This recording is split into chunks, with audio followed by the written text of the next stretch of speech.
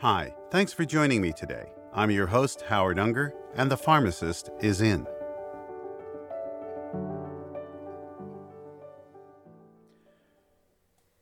Hello, everyone, and thanks for joining me today. I'm Howard Unger, both your host and pharmacist for The Pharmacist is In.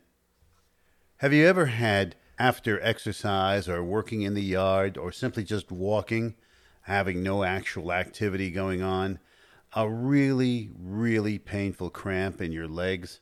Well, you're not alone. About 45 to 50 million Americans have that all the time, with about 20% of people over the age of 80 having that constantly. So what are we talking about? Well, it's called Peripheral Vascular Disease, PVD, which is what I'll be saying instead of saying peripheral vascular disease. Now, peripheral vascular disease can affect any type of blood vessel outside of the heart. Arteries, lymphatic tissue, lymphatic vessels. It can affect areas of the brain, the legs, the arms, limbs. But generally, and most commonly, as many of us know, is usually the legs and the feet. And what occurs is that blood flow to those particular muscle groups is reduced, and it's reduced due to usually atherosclerotic plaque in those blood vessels. What happens is when the muscle is exercised, or if the muscle may be still at resting, the oxygen supply to the muscle isn't enough to sustain it because the blood flow to the muscle is reduced due to the blood flow or the atherosclerotic plaque, which inhibits or reduces the blood flow to those muscle groups. That causes the muscle to become irritable and to contract or to have a spasm. Now, there are other reasons for PVD, such as, for example, if there's any kind of trauma or injury to the arms or legs. Maybe there is some type of abnormal anatomy in those areas of the arms and the legs or the muscles itself. That of an infection can cause that type of cramping and pain. Also, coronary artery disease, a history of coronary artery disease, often those people will have PVD. Other factors that included in this that for people who are having PVD, usually over the age of 50. People over the age of 50 have a higher occurrence of PVD than younger people. History of heart disease. Males get it greater than females. Postmenopausal women. A family history of high cholesterol, high blood pressure, also have an increased chance of PVD. Also families that have a history of PVD. Now, those are the factors that we really can't change. However, there are the factors that we can change through behavior, modified lifestyle, and through medications and treatment. Coronary artery disease, we can maintain that.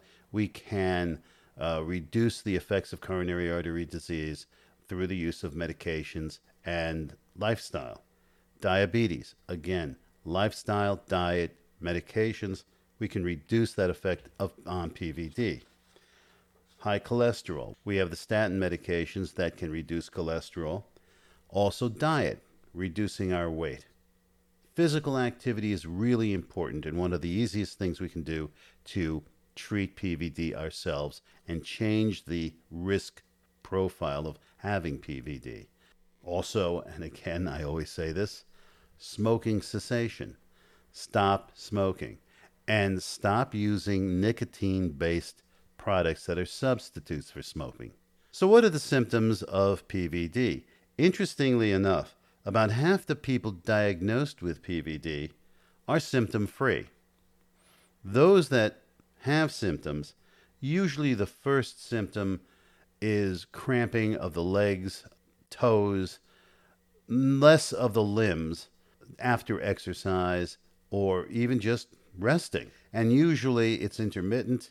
It goes away after a while as blood flow increases to that area and oxygen is brought to those muscle groups.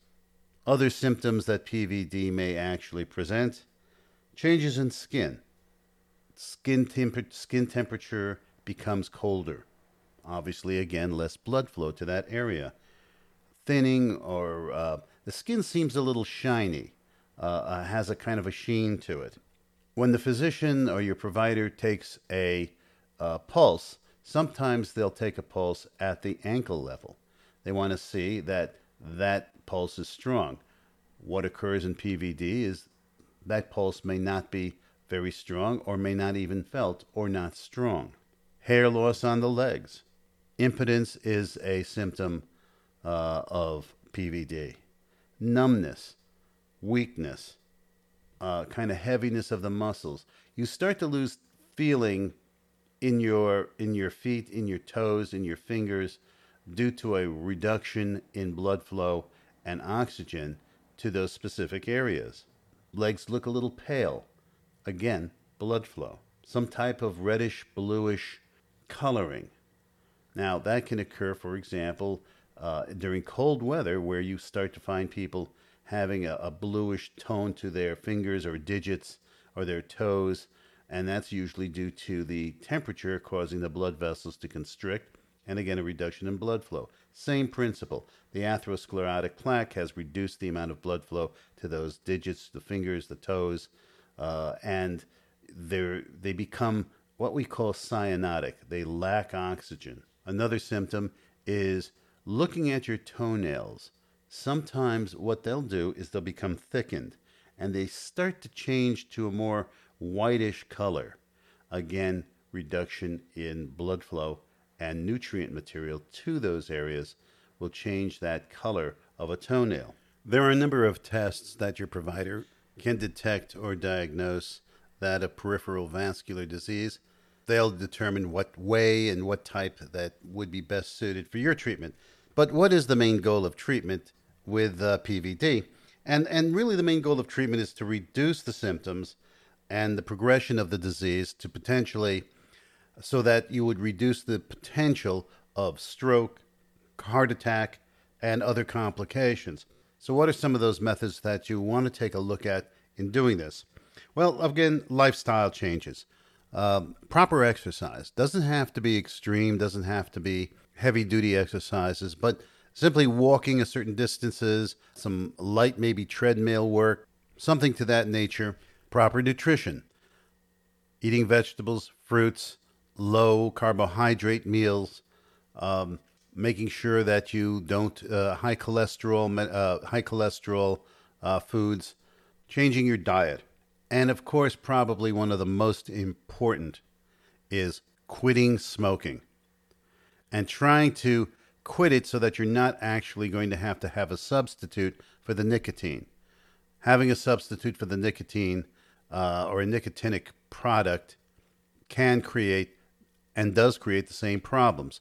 So a smoking cessation program, either recommended by friends or somebody or a healthcare provider.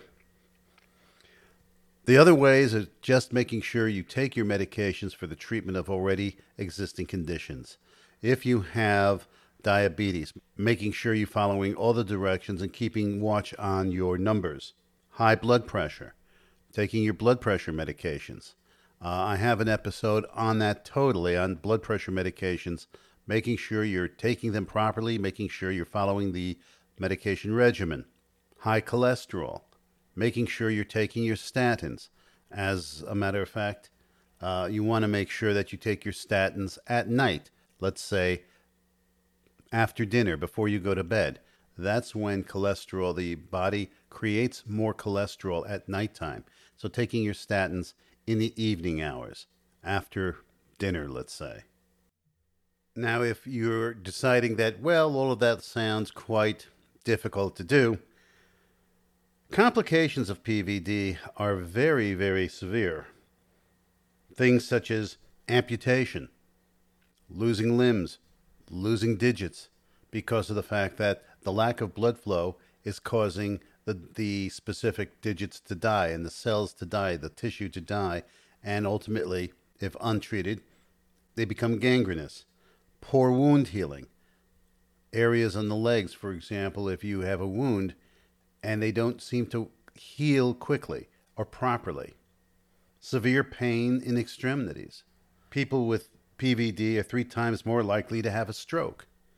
All of these are potentially what can occur down the line if you don't take care of yourself and modify, take your medications properly, treat aggressively the conditions that you may have, as well as changing a lifestyle. Another lifestyle change is, of course, reducing the amount of alcohol you take in. So, stopping the smoking, nutritional changes, alcohol reduction, exercise, and making sure you're following your normal treatment plans for conditions you may already have, such as high blood pressure, hyper or high cholesterol, or diabetes. So as a recap, let's take a look. The cause of PVD is because of a atherosclerotic plaque that is lining the blood vessels, reducing the blood flow and therefore oxygen to those specific areas of muscles. These muscles can be really any muscles outside the heart, but generally affect those of the digits, limbs, usually the legs and feet. Those symptoms or those behaviors that can promote PVD: obesity, diabetes, coronary artery disease, hypertension, overweight, smoking, high alcohol intake. All of those predispose you to getting PVD and making it worse if you don't treat it. Those conditions or things that we can do to reduce this: obviously, smoking cessation, reduction in alcohol, proper nutrition, taking and making sure we don't eat high cholesterol foods, taking your statins, taking your hypertension medication, taking any of the medications that are used to treat the conditions that you may have, anti-diabetic medications. Exercise is important, at least 30 minutes or more a day. Doesn't have to be extreme exercises, can be just walking, but exercise of some sort. If you should find that you're doing all of this and you're still having PVD, or if you should find that your PVD is getting worse, more occurrences of cramping, greater amounts of pain, it's important that at that particular point you contact your provider, your healthcare provider, and explain to them that although you're doing this and you have been diagnosed with it, it's getting worse. Surgical procedures can be done to clean out the blood vessels, to open them up, but this is something that, unless it's a severe case, I would probably think that your provider would want you to take care of the necessary or the easier aspects of treatment, taking care of behavioral and dietary actions, exercise, as well as making sure that you're taking your medications prior to any surgery to occur as an alternative. So I hope this has given you information about PVD, and I look forward to speaking with you next time. So take care and be well. This has been the Pharmacist is In podcast, hosted by Howard Unger. If you like what you heard, please click on the subscribe button, and if you feel so, leave comments and a star rating below. It really helps the podcast in gaining greater exposure to larger audiences, and why not? This is important information.